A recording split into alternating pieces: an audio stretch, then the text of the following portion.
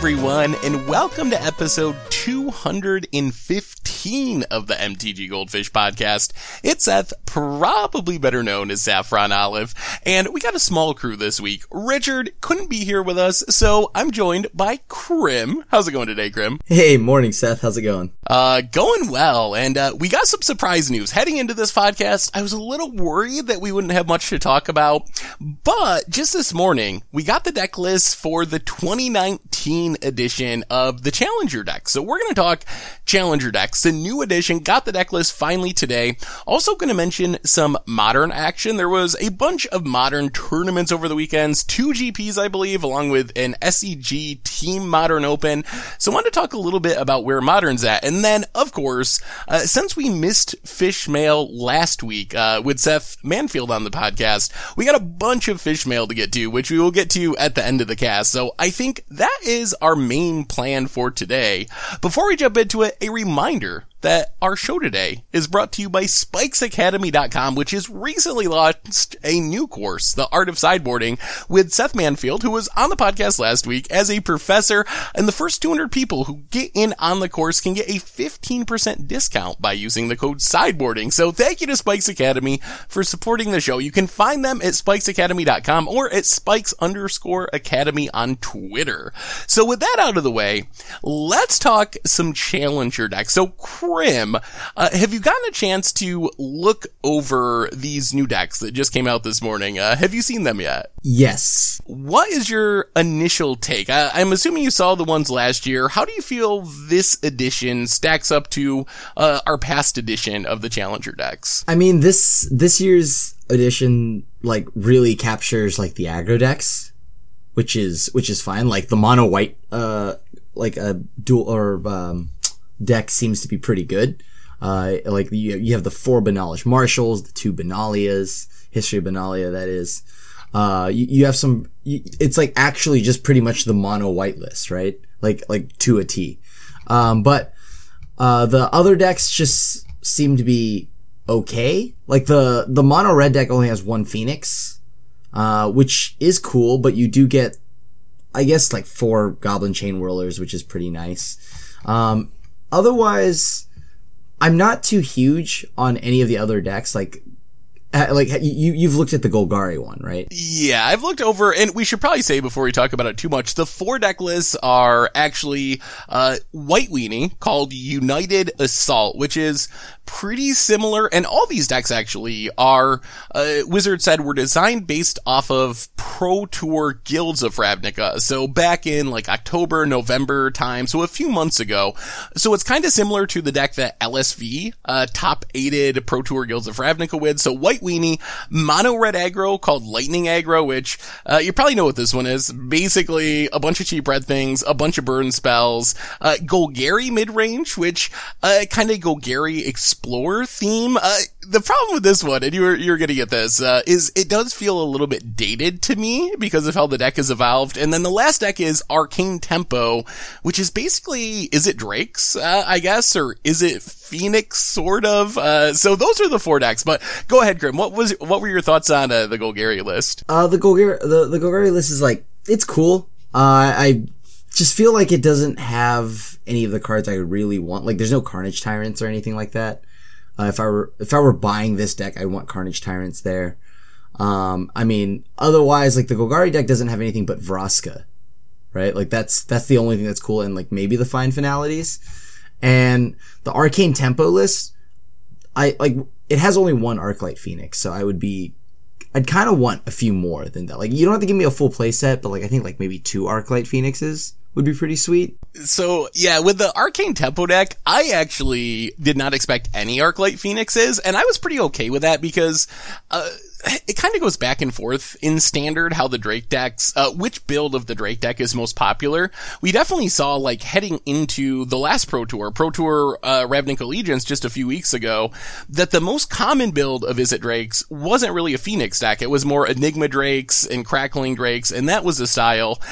So, I don't know. The 1 Phoenix doesn't really bother me too much. The big thing about the Izzet deck is, and about all these decks actually, is they're $29.99 $1,999 MSRP. This is, yes, there's no MSRP anymore, but this product was announced before they got rid of MSRP, so it does have an MSRP, and they're being sold at some, like, Amazon. Also, I saw Cool Stuff Inc. for a set of all 4 decks for, like, $85 to $90, which makes them 24 decks, $23 a piece.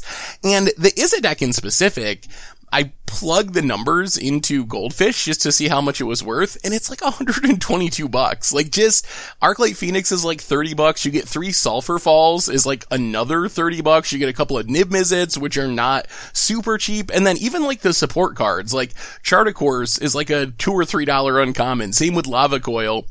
So the value, even though, yeah, the one Arclight Phoenix, I can see how that's a little weird, but the value is insane. If you can get this for $25 or $30, like, the single Arclight is worth more than this entire deck is going to cost you, and you get at least a semi-functional deck out of the deal. Yeah, like, I do like, I'm sure the value, because I wasn't sure how much these were going to be, to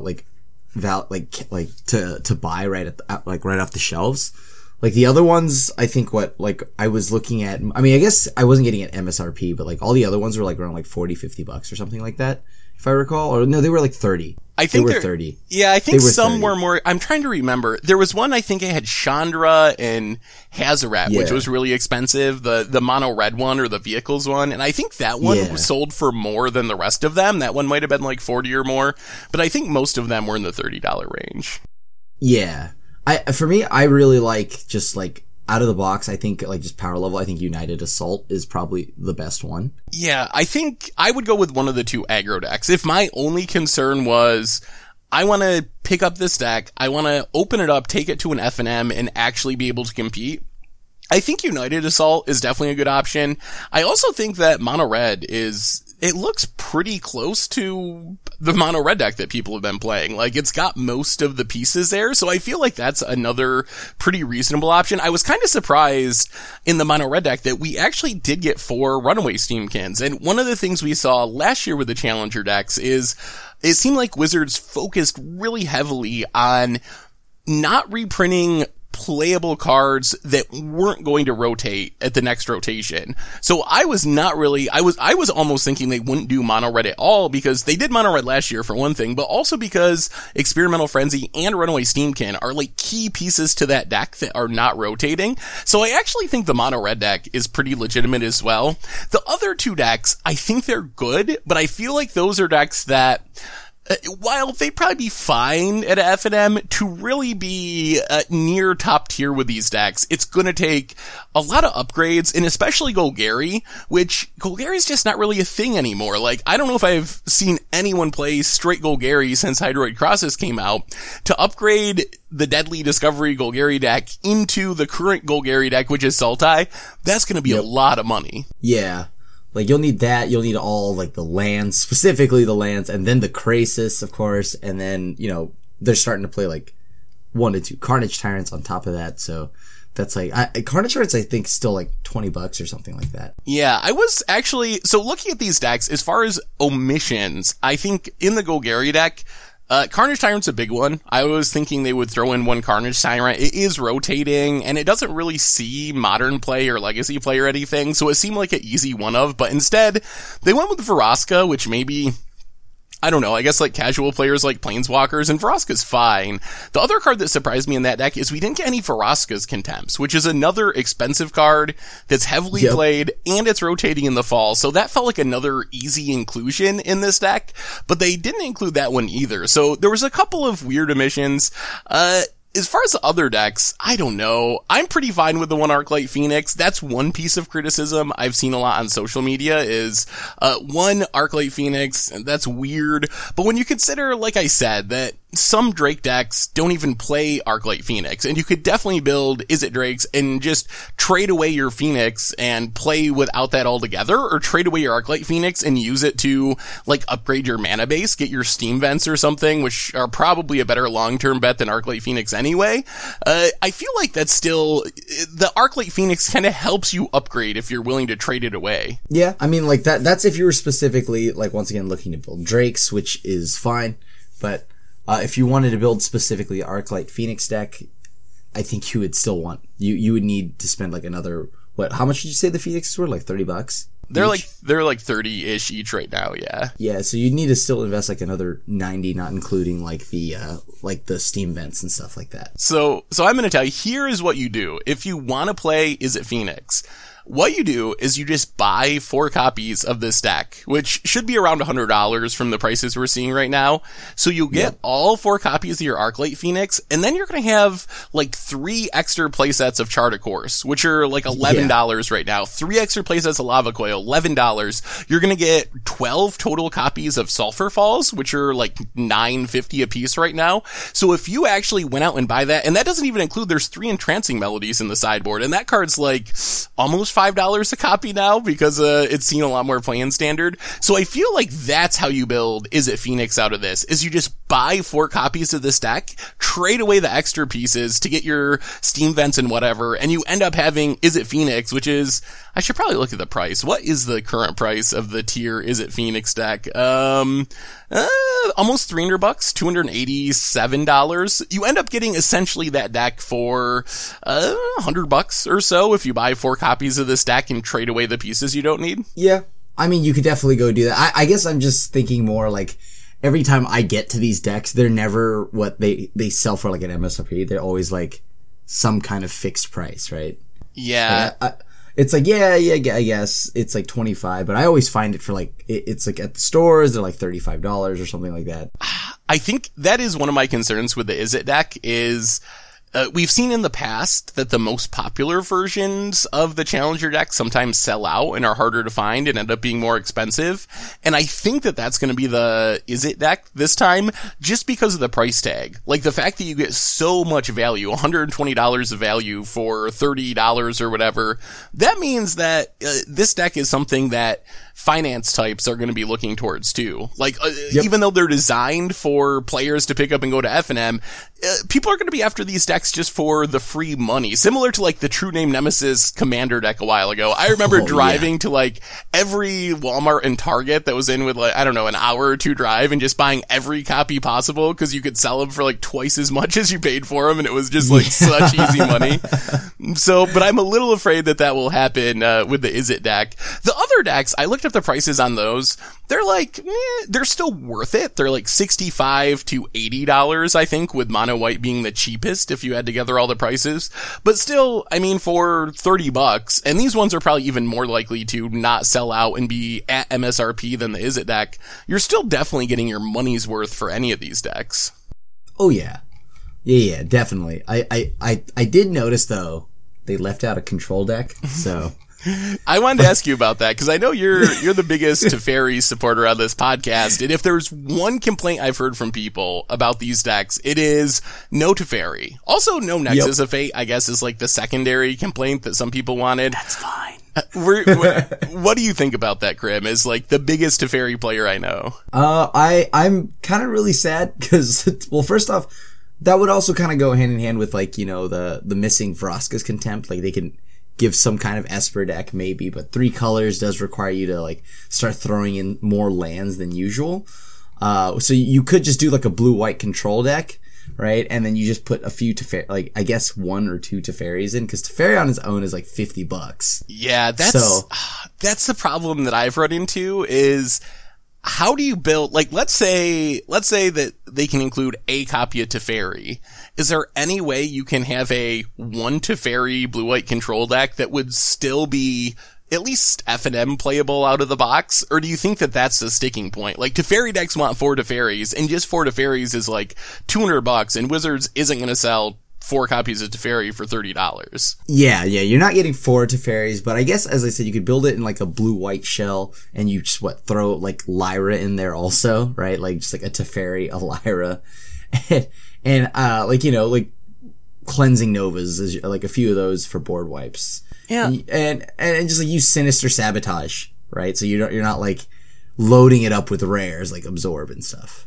Yeah, and I guess you could have like Nezahal or something like that as a backup finisher, which is cheap and still like a somewhat reasonable control finisher that people use from time to time. If you were an Esper, like Chromium, I guess would be a possibility for a cheap finisher if you can't have 4 Teferis. The thing about once you bring in the third color, then there's going to be like a lot. There has to be enough right out of the box of a reason for you to even want to buy the 3-color deck, because the 3-color deck would need a decent mana base, Vraska's Contempt, Teferi, those cards on their own would start adding up pretty quick. At least for like $25. Yeah. No, that's very true. I think you'd end up with And a bunch sideboards. of like guild gates and whatnot. And then how playable is your deck actually going to be if you have to have like 12 guild gates to make the mana work? It's probably going to make it a lot less playable out of the box just because of the mana base, which maybe is why they focus so heavily on 2-color decks this go around. They did throw one Shockland in the Golgari deck, so there is a Shockland out there. Otherwise, the other decks were monocolored, so not really much of note in the mana base. So, Krim, you're going to an FNM. You can only play a challenger deck. You're taking the mono white one. Would that be your choice? Yeah, taking the mono white one for sure. What about number 2? I would there's still just enough cards here to play the Drake's deck. Out of the Izzet deck, I'd probably grab that. Yeah. No, I think that's a good ranking. I think I would probably go mono red is my number 1 choice, and then probably mono white number 2 if my only concern was, performing well at FNM. And then I think I would have Golgari at the bottom. I think that might be the biggest loser, I guess, which is funny to say, but none of the valuable cards, you get the Overgrown Tomb. That's the one really chase card, I guess. Woodland Cemetery. The other cards are fine, but they're pretty much just standard rotating cards, like 2 Jadelight Rangers. Sure, they're worth a few bucks right now, but they're not going to be worth anything once they rotate. The Vraska is kind of the same way. So I feel like that's probably the least competitive out of the box, and it probably has the least long-term potential, I guess, especially compared to the Izzet deck, which I think you're getting like $60 for Arclight Phoenix and Sulphur Falls, and that makes it worth it just to build your collection. And the Nivs, if you never even played this deck, it's something that's worth buying if you don't have a big collection, just to like have these cards for Modern, because Arclight Phoenix is like the best deck in Modern. Sulphur Falls is the one check land that's like a Modern staple because Storm decks play it pretty consistently. So I feel like you get just a lot of collection building power from the Izzet deck, even if you don't care about playing it. I agree. Yeah, I definitely agree with that. That's for me, like, I guess when I think of mono red and like out of the box, I just think more like with how much Golgari and Sultai is running around. Yeah. I always get worried about playing that deck. No, that's a good point. Mono red has definitely fallen in the meta a little bit, but I think this deck is actually, like, if you were going to play mono red at a tournament, this deck isn't that far off, at least the main deck, from what you see people running in competitive tournaments if they go with mono red. It's pretty close. Like, mono red isn't great, but you don't have to upgrade that much to have this be the best version of mono red in standard. Correct. Like, like as I said, you only need like 4 Skewer the Critics. Like, that's pretty much about it. And that's a random common that you can get pretty cheaply, so. Yeah, you'll find that on just like the bulk people leave on tables. Yeah, pretty easy to pick up. It's pretty easy. Yeah, I actually just found a playset laying around. Like, I don't own these. I guess I'll just, sure. I'll take those, yeah. Yeah.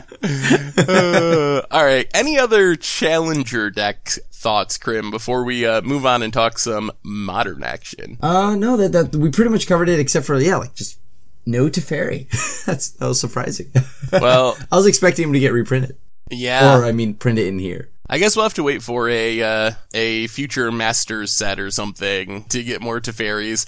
I guess for me, I would say these decks seem like really good buys, especially if you can get them for MSRP. you're getting a couple of pretty playable out of the box decks, and the decks that are less playable or need more upgrades out of the box have a lot of value in them. So if you can pick them up from your LGS for $25, $30, any one of these is a fine buy financially. And the two monocolor ones are probably, in my opinion, the best out of the box for just playing it at FNM. Although, as Krim said, the Izzet Drake one is not bad either. Like, it's a pretty functional deck. I just avoid Golgari if your goal is to play it right out the box.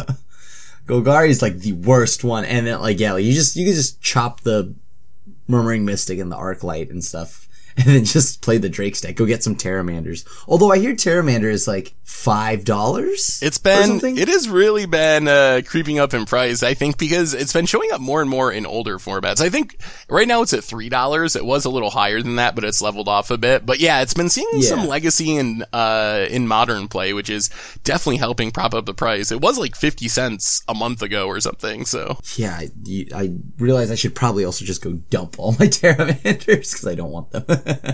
All right. Well, speaking of older formats, we had a triple modern tournament weekend this week. We had 2 Grand Prix.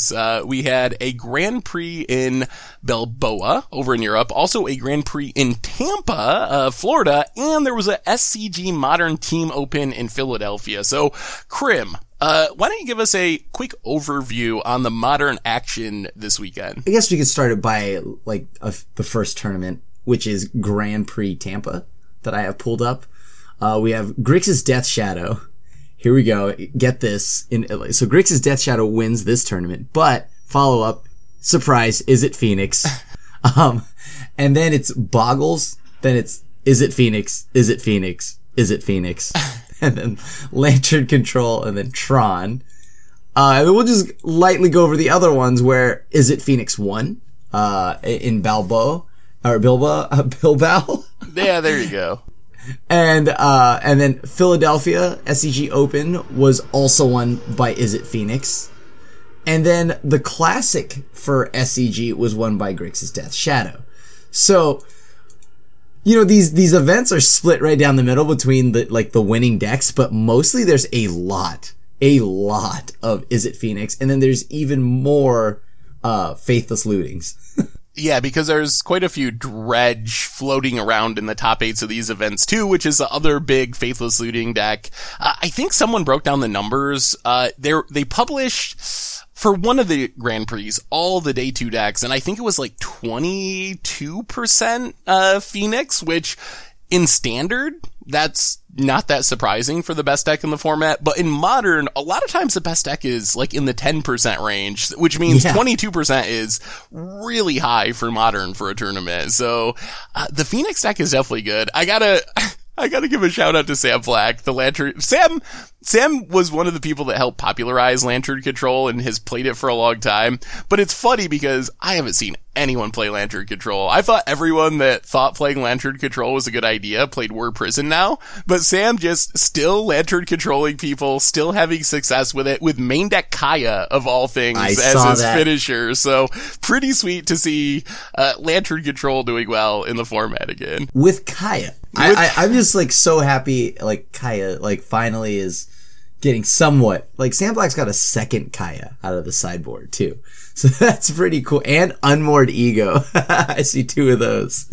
It's pretty spicy with like Pixis of Pandemonium and stuff. You actually have a weird number of ways to incidentally exile your opponent's cards. So you kind of power up Kaya's ultimate and just hide behind Bridge. And I expect you actually win with Kaya pretty often in this deck. Oh yeah. Surgical Extraction will also help with that. Ripping like copies of like 4 copies of certain cards. Like it's pretty sweet.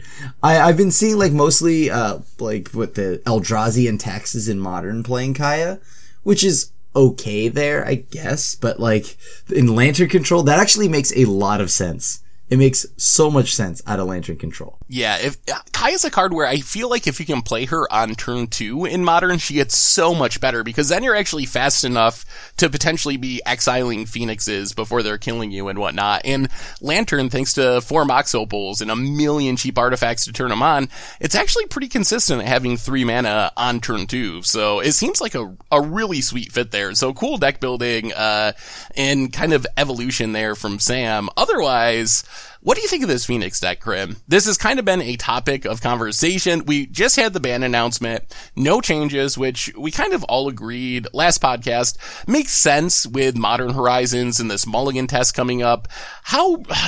With this Izzet Phoenix deck, is this one of those cases where the format's going to adjust and it's going to fall down and not be a top tier deck anymore? Or is this more a Splinter Twin where the deck is just so good the format can't really adjust to it, and it's so resilient, it's still going to be one of the best decks in the format, even when the meta adjusts? I think that, honestly, when the meta adjusts, it'll still be pretty good. Like, everyone will just, kind of like how Splinter Twin, everyone just adjusted by playing Splinter Twin. Yeah. Right? Like, that's how they adjusted, right? Like, that, I was like, well, everyone's on Splinter Twin, and right now everyone's on Izzet Phoenix. You can load up with like a bunch of like main deck graveyard hate. Like you'll see the blue-white control decks that play main deck Rest in Peace.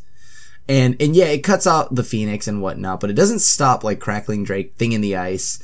And like, you always think, oh, it'll be fine, right? Like, Thing in the Ice, there's no way, it's about to be their turn 3. How likely are they to flip it? But by now, I'm so used to them flipping it if you don't kill it right away. Yeah. No, I think that's what the deck is designed to do, basically, is flip a Thing in the Ice really quickly, along with get back the Phoenixes. I think one of the scariest parts of this deck is, in some ways, it's starting to feel a little twin-ish, because it can actually, after sideboarding, if it wants to, it can just level you and take out anything that cares about the graveyard. It can take out the Arclight Phoenixes if it wants to, similar to how Twin used to be able to sideboard out the combo.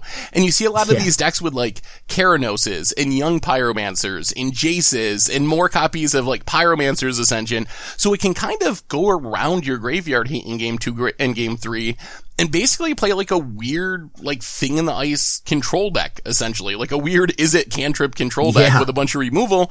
And then you have all these dead graveyard hate spells. So it feels like just being like, okay, I'm gonna bring in 6 graveyard hate spells, and I'm gonna stick it to Phoenix. I don't even think that plan works with how the decks are constructed now, because they are built with this in mind, and with a sideboard plan that completely minimizes the impact of you bringing in a bunch of graveyard hate. Yeah, that's the thing. It's able to still stay around, but the graveyard hate does help. I mean, the funny thing though is how you're seeing nowadays that like so much main deck Surgical Extraction. And I think that's just where Modern is right now. A card like that works. And specifically in a Phoenix deck where, hey, another free spell.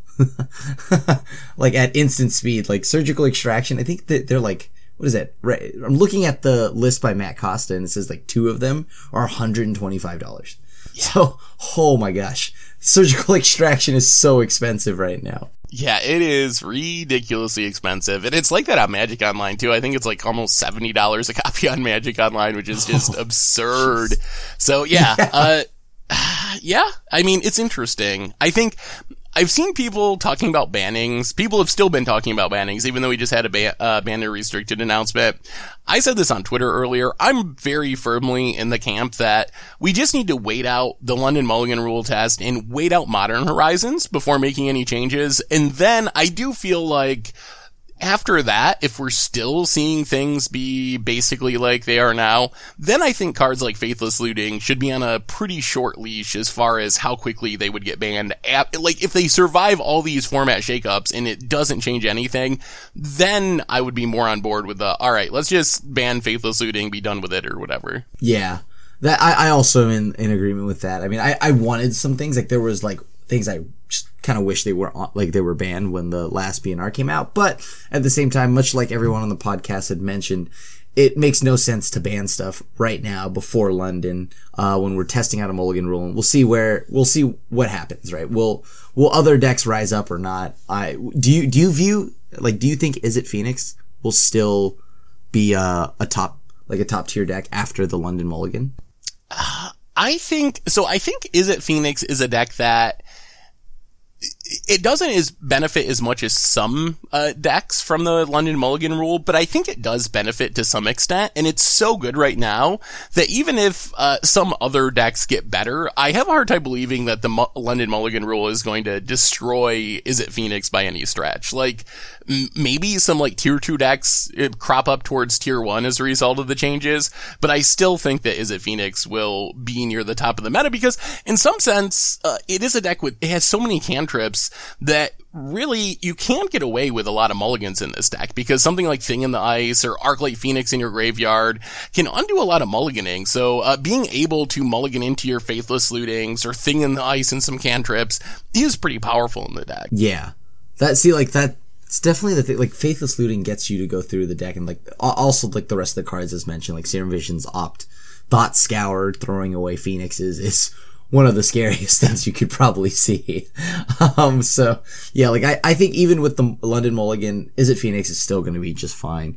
It's more of, like, what decks rise up and can try to keep it down, and I don't know what deck will do that currently. Think out of Modern Horizons is the one thing that I think could make or break that or change things if anything new comes out in Modern Horizons. That's a really good point, and we just don't really know. And maybe, like, looking at this format, I think the card that I want most it'll probably be a new card because I can't think of an already existing version, but some sort of 1 mana main deckable graveyard hate spell would go a long way in this format towards actually slowing down Phoenixes and Dredges, like almost like Dryad Militant, but hitting on all permanents or hitting on creatures rather than hitting on spells. Something like that would actually go a long way towards improving the meta. I've seen some people say Deathrite Shaman. I don't think we actually want Deathrite Shaman unbanned and modern, but something similar to that can fight the graveyard and be fast enough on turn 1. What about some sweet split cards, kind of like how they were done in Ravnica Allegiances,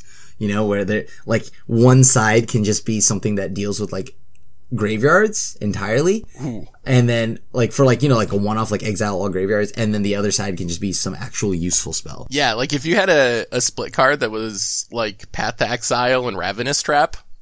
Yeah. I would be all about that. Is actually a really good suggestion. That might be the way you can do it, is to tack on free or really cheap graveyard hate to something that is main deckable anyway. I really like that idea, right. Krim. That's a good one. Yeah, like I think that'd be really cool. Because of the way they designed the split cards in Ravnica Allegiances, I really loved it. The way they designed was just like where both, like one, the front side is playable and then the other half is just like, it's these corner pocket cases, but it just allows you to have versatility in all your cards. So, Krim, before we move on and hit up all this fish mail, and we got a ton of it this week, you're going to go play Modern.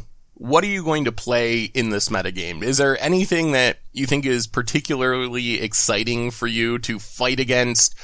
Phoenix decks, also Dredge decks, I guess, and then the secondary categories, kind of like the Ancient Stirrings decks, I guess, are kind of the second tier with like Tron and Hardened Scales Affinity. What do you bring into a Modern tournament in this meta? Me? Like you're asking me? Yes, you personally. You're going to say as for Control. I know it. It's got to be a Teferi deck. It actually, like, yeah, like it is.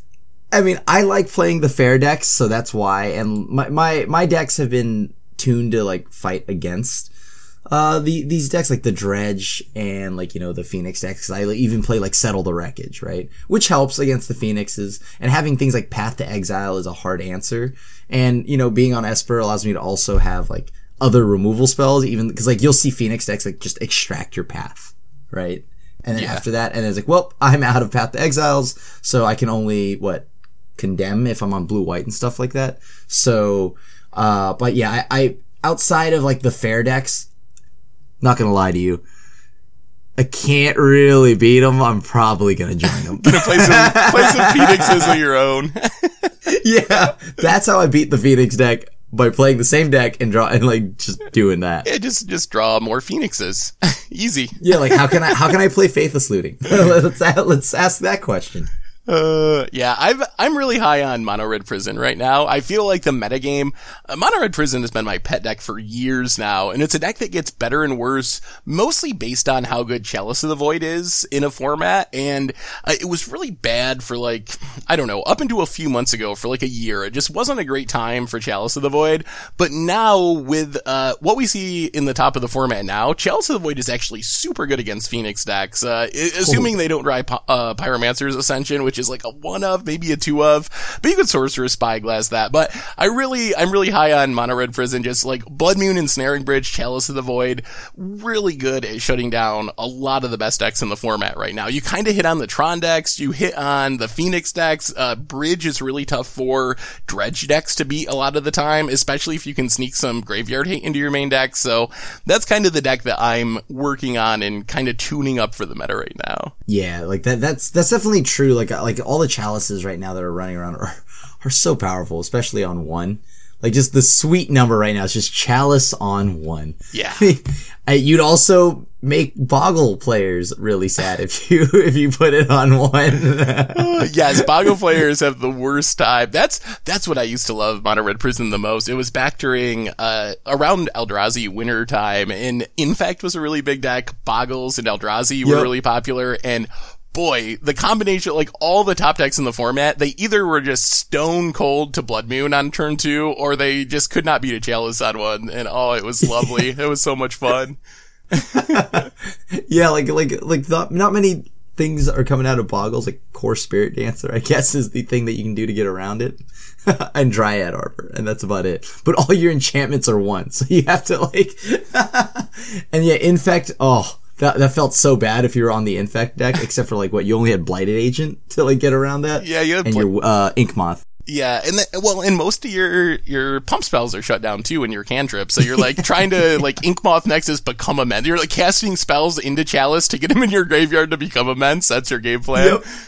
And if they removed it after you're 30 for 1, it does not feel good. All right, so that's Modern. Let's move on and answer a bunch of fish mail. We have a ton this week, so we're going to spend the rest of the cast just plowing through as much as possible to make up for missing it last week. So if you'd like your own questions considered for a future podcast, make sure to send them in on Twitter, #MTGFishmail, and we will get to them on future episodes. So anyway, question number 1 from QDig on Twitter. Do you expect Modern cards, paper and MTGO, to go up or down with such a major shakeup as Modern Horizons could create?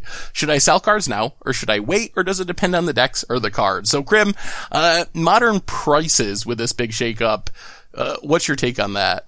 I would hold on to my cards. Some things will go down if for some odd reason there's like some new cards that are printed that just completely hose a certain playstyle. But at the same time, some of these cards could spike up, and like a lot of these cards will probably still retain their prices, I think. Yeah, I think I am in that camp too. I think if anything, I'm expecting Modern Horizons to generate a lot of hype for Modern and maybe bring some new players into the format, which, while yes, some cards will go up, some cards will go down, I think the general trajectory is probably going to be up from hype for the set and maybe new players getting into the format based on the hype for Modern Horizons. Yeah, 100% agree with that. Like, just like Modern Horizons, it's just like we have the 2 cards or whatever, the few spoilers we have, and I don't know, I think a lot of things could happen. There's a lot of potential. So I'd say it's too early to sell anything. Yep, I agree on that one. Next up, Crazy3 Drew on Twitter. I know there's not much known about Modern Horizons now. Do you think that Wizards is going to try a new Modern format on Arena using Horizons along with the current standard? So do you think there's any chance we see Modern Horizons show up on Magic Arena, Grim? I don't think so. I would love it. I would absolutely love it. Like, beyond, but I just don't think so. Because, what else can you do with it? Like, you would play Modern Horizons and then, add the cards. How far back does it go? I think, Shadows over Innistrad? I think that's the latest set that we know of, at least, is Shadows over Innistrad. Yeah, so it goes back. I guess this would be that Modern Arena, if you would, right? like the non-rotating format of Modern, where I guess you could try to throw in Modern Horizons and see how it plays with like Shadows over Innistrad and Forward. But I don't think it's coming to Arena. Yeah, I would lean towards not in the near future. I mean, there's always a possibility that moving forward 5 years, 10 years, who knows what's happening. Maybe Wizards decides to start backfilling sets towards actual Modern, and then Modern Horizons would likely get in on that action. But at this point, I'm not expecting that to happen in the near future. I think when they launch the Arena Modern format, quote unquote, Standard Plus, whatever it is, I don't think it will have Modern Horizons or any non-standard sets, I guess. Sets that aren't already on Magic Arena. Yeah. I mean, but the cool thing is, you know, Modern and how popular of a format it is on their sweet new client, you know, like, that'd be pretty cool if it could ever happen. Just saying. That would definitely be interesting. It's such an interesting topic. I still wonder how formats like Modern would work on Arena with like the timer and that, but I will definitely give Wizards a lot of credit that Arena has been steadily improving, and getting better. Stuff that was really problematic before, like cracking treasure chests, or treasures, not treasure chests, without timing out. Stuff like that has incrementally improved along Arena's life. So, maybe by the time they're ready to start putting Modern into Arena, the client will be more than ready to handle it. Yeah, I think that kind of stuff can definitely be like fixed and kind of done away with for like bringing Modern. It's more, how are we going to get people to like get a collection? That's the thing that I'm going to be watching closely. If Modern ever were like that's the hardest part, right? How do we get all these cards, and how do we get people to get all these cards? Yeah, I think my guess would be that if they did ever do it, it might be how they kind of did it on Magic Online, because Magic Online launched without having all the cards for even Legacy when it first launched, and they just kind of released old sets couple times a year, 2 to 3 times a year, and they were available for draft, and you could draft and build your collection that way, and then I guess on Arena you'd be able to wild card for stuff afterwards. So I assume they'd have to do it like that, like slowly backdate sets, releasing 2 or 3 each year until eventually you have all the Modern sets. See, like the thing that is Modern Horizons now, right? I think was something that they could have done to like bring to Arena, and then also just have like a bunch of reprints in them on Arena. Like, oh, well, there's like Tarmogoyf staples, because like, let's not lie. I mean, yeah, you do have to kind of make the old sets, but like, do I want everything in some of these old sets? No, right? I just want like a few cards. Yeah. Oh, it's interesting. I think on the other hand, I think part of why Modern is so popular is you can play so many janky decks and so many janky cards. So I've seen some people say, right, oh, we just like do a couple master sets with Modern staples and that'll be Arena Modern. And that would be like probably better than no Modern-esque format, but I don't think you would capture the feeling of Modern where there's like 50 playable decks. I don't know if you can get there from doing master sets or Modern Horizon style sets. Yeah, that is also true. Like, you know, like finding like I think some of the funniest stuff in Modern is when you find like this random sideboard card that can like just dunk on somebody that you have no idea existed, right? Yeah, that's part of the joy of the format for me, at least. Yeah. All right. I definitely agree with that. It's moving on. 11 Vicious says, for a land cycle in Modern Horizons, what about legendary fetch lands? Pay 2 life, you fetch 2 basics of the fetch land's color, or how about a 5 color fetch where you pay 3 life to crack it? Would these be too good? I have to, my first response to this is, having legendary fetch lands does essentially nothing because your fetch lands don't stay on the battlefield, so I don't know how legendary is even really a drawback on your fetch lands, unless you're trying to like leave them out because you have Jace or something and you don't want to crack them. So I don't think that legendary is much of a drawback. Yeah, fetching 2 lands sounds incredibly busted. The 5 color one, I mean, you can get so many colors with your fetches currently. I don't know how big of a difference that would be, but I definitely don't think you want fetch lands where you can search for 2 lands. Yeah, definitely can't have that. And much like you said, the legendary rule doesn't matter because I very rarely ever keep my fetch land on the board anyways. I like, that's the thing. I don't know what you would do. I mean, I was kind of just hoping they'd reprint, like, you know, the Scalding Tarns and all of those just in this set. Yeah. Well, so unfortunately, it sounds like we won't get any cards currently in Modern, but hopefully we'll get a reprint of those cards at some point, because Scalding Tarn, Misty Rainforest, those have been two cards that have been increasing in price. I think Scalding Tarn is back up over $100 now, which is basically as high as it's ever been in its history, and it was last reprinted Modern Masters 2017, which is only a couple years ago. So I mean, the demand is there, so. Yeah, that's why I'm saying, like, Modern is so popular. You know, just if they brought it onto Arena. Next up, Militia Bugler. When you are creating a deck list on the Goldfish website and showing specific versions of cards, how do you show foil basic lands from specific sets that are not promo art?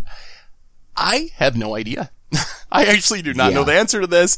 This is the worst question for when Richard isn't here, because I think Richard would just be able to snap off the answer to this question, but I have never tried to put specific foil basics in one of my deck lists on Goldfish. I've never even tried to put like specific arts or anything. I don't know if there is a way. I guess you'd have to figure out the set, right? And I don't know.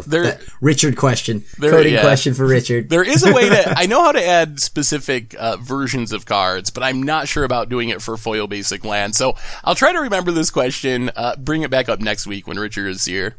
Next up, Captain WoW 26. I want to get my significant other to play Magic with me. What are some ideas of how I can get her to enjoy the game I love with me?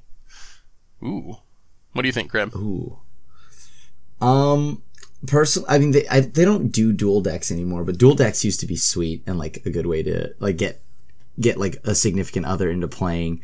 Also just, I mean, I guess if you wanted to, you could buy, like with the announcement of the Challenger decks, you just go nab one of those, right? For like $25-$30. Yeah. You grab two of those and then just play each other on that. I mean, they're all like just don't get the Golgari one, but like all the other three are pretty sweet. So I would just run with those. Yeah, that's what I was going to say too. Challenger decks, the Planeswalker decks aren't super powered, but they are fine for like learning and casual play.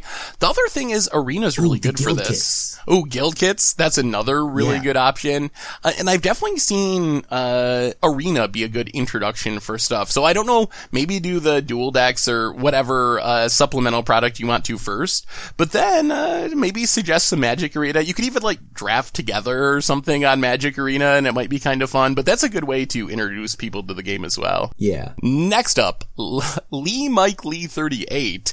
PAX East is coming up soon. Is anyone from Goldfish going to be there? Well, Krim, I'll let you take this one away. I will be there. I will be competing in the Mythic Invitational, so I will be trying to make sure I win that. And if I immediately get stomped, I will be running around and checking out all the cool games and everything that's always at PAX. So I'll be on the floor and just running around, seeing what kind of Magic related things I can get into. Probably gonna bring my EDH decks too. Ooh, that's fun. Well, if, I guess, so either root for Krim to win the $1 million tournament or root for him to scrub out so you can play Commander with him. Yeah. One or the other.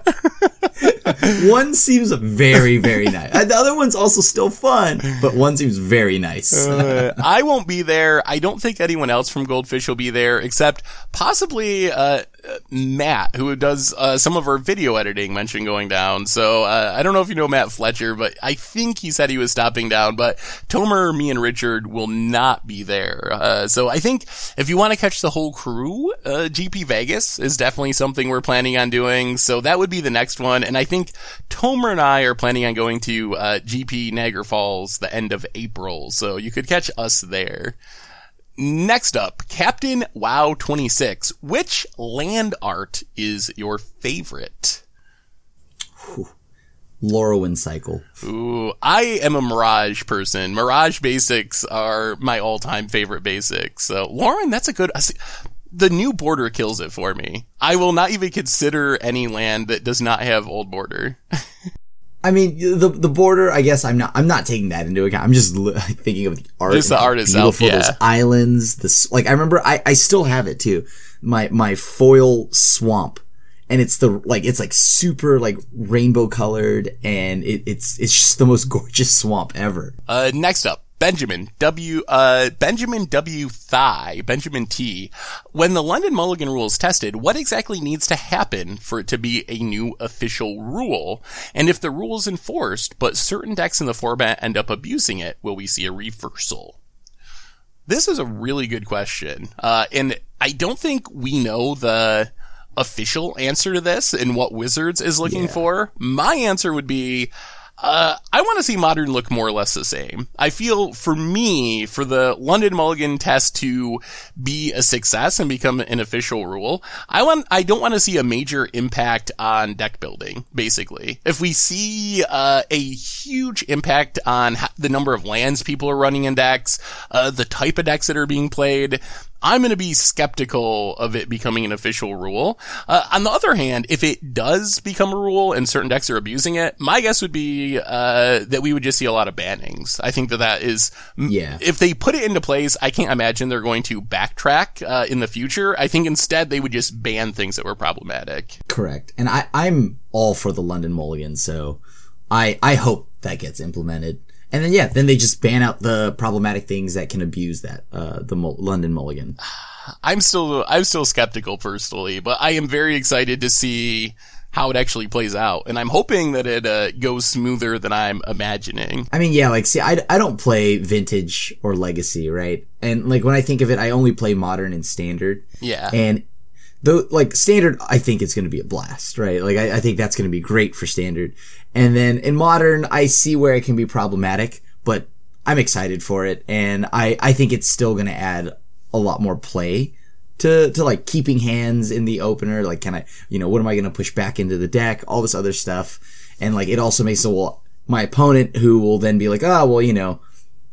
he's probably digging for Stony Silence, so I need to have something for that. Or am I gonna keep this hand that dumps all my artifacts, or am I gonna keep the hand that goes and digs for something that deals with Stony Silence, etc., etc. Next up, Sandstorm 846. Now that we know which planeswalkers are going to be in War of the Spark, are there any that you want to die? And are there any in specific that are your favorites that you want to live?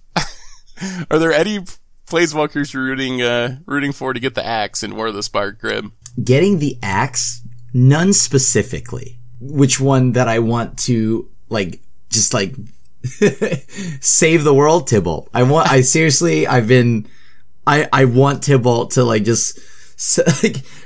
be the most broken planeswalker. I want, so that this way he could simultaneously be the best and worst planeswalker of all time. The Jace the Mind Sculptor version of Tibalt.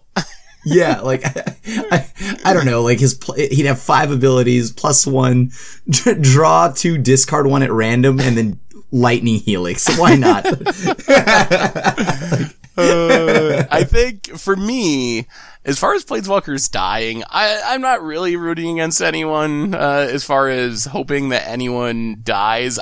My guess would be that Gideon dies based on the trailer, but I'm not really rooting against anyone. And sadly, a lot of my favorite planeswalkers are already dead. Venser is my all-time favorite planeswalker. I guess I hope Tezzeret lives. I really like Tezzeret, as one of my favorite planeswalkers. So I guess I'm rooting for Tezzeret to survive, but it'll definitely be interesting to see what happens. I mean, I want Teferi and Jace to live, but Tibalt is the truth, right? Tibalt has to be the truth. That's what I need. Now I kind of want Teferi to die, just to see what your reaction is on the podcast. I'm gonna need a day off. I need to process this. Next up, Eldabin 4610.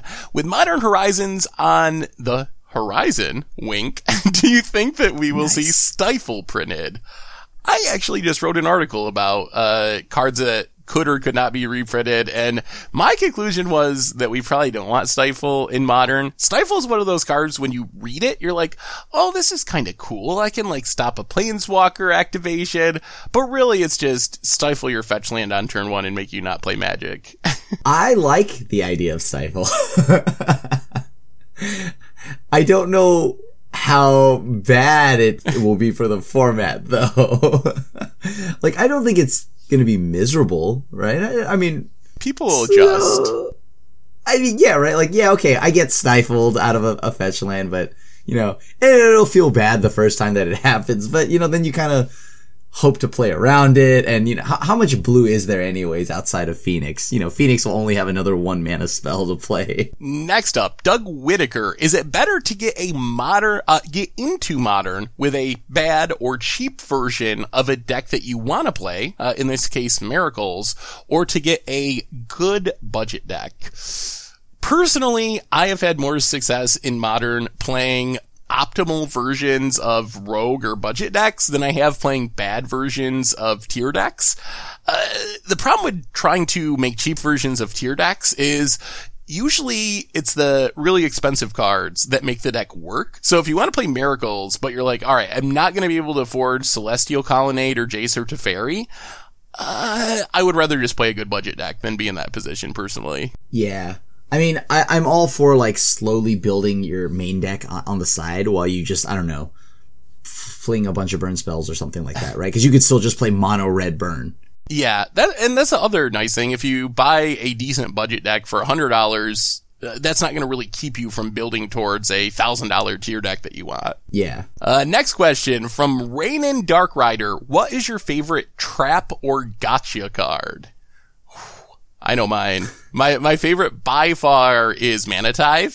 You can't do it in a deck that has blue mana. You can't be a blue because then people expect you to have counter spells. But if you're in a non-blue deck and you counter something with Mana Tithe, it is the best. There's nothing better than your mono white deck just countering something. I think my favorite gotcha card would probably be Shadow of Doubt.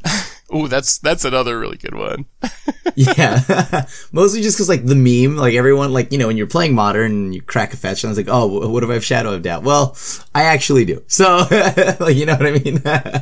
To be able to say that you actually do, like the smile the opponent has from saying the joke immediately becomes a frown. And then it's like, oh, that's unfortunate.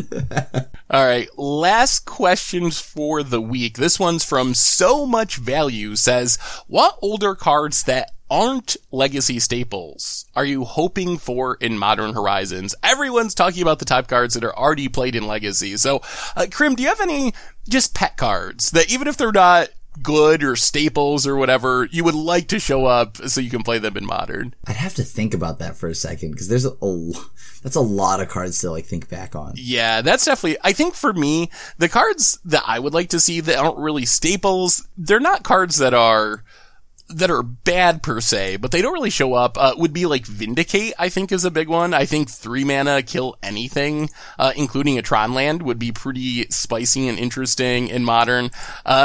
Veteran Explorer is one of my favorite, not top 50 legacy cards, but it creates such interesting deck building and, unique archetypes with how it ramps you.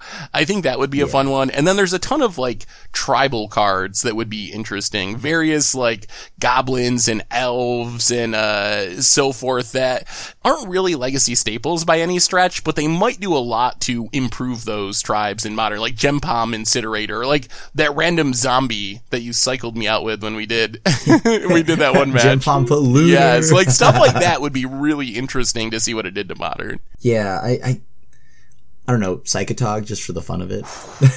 That would be really interesting. Oh, speaking of Psychotog, you gotta have Upheaval too. You gotta have Psychotog and Upheaval just recreate the whole deck. You definitely can't play it, but you can play it, but it won't be to the same effect that it once was. Yeah, I wonder if Upheaval would be too good.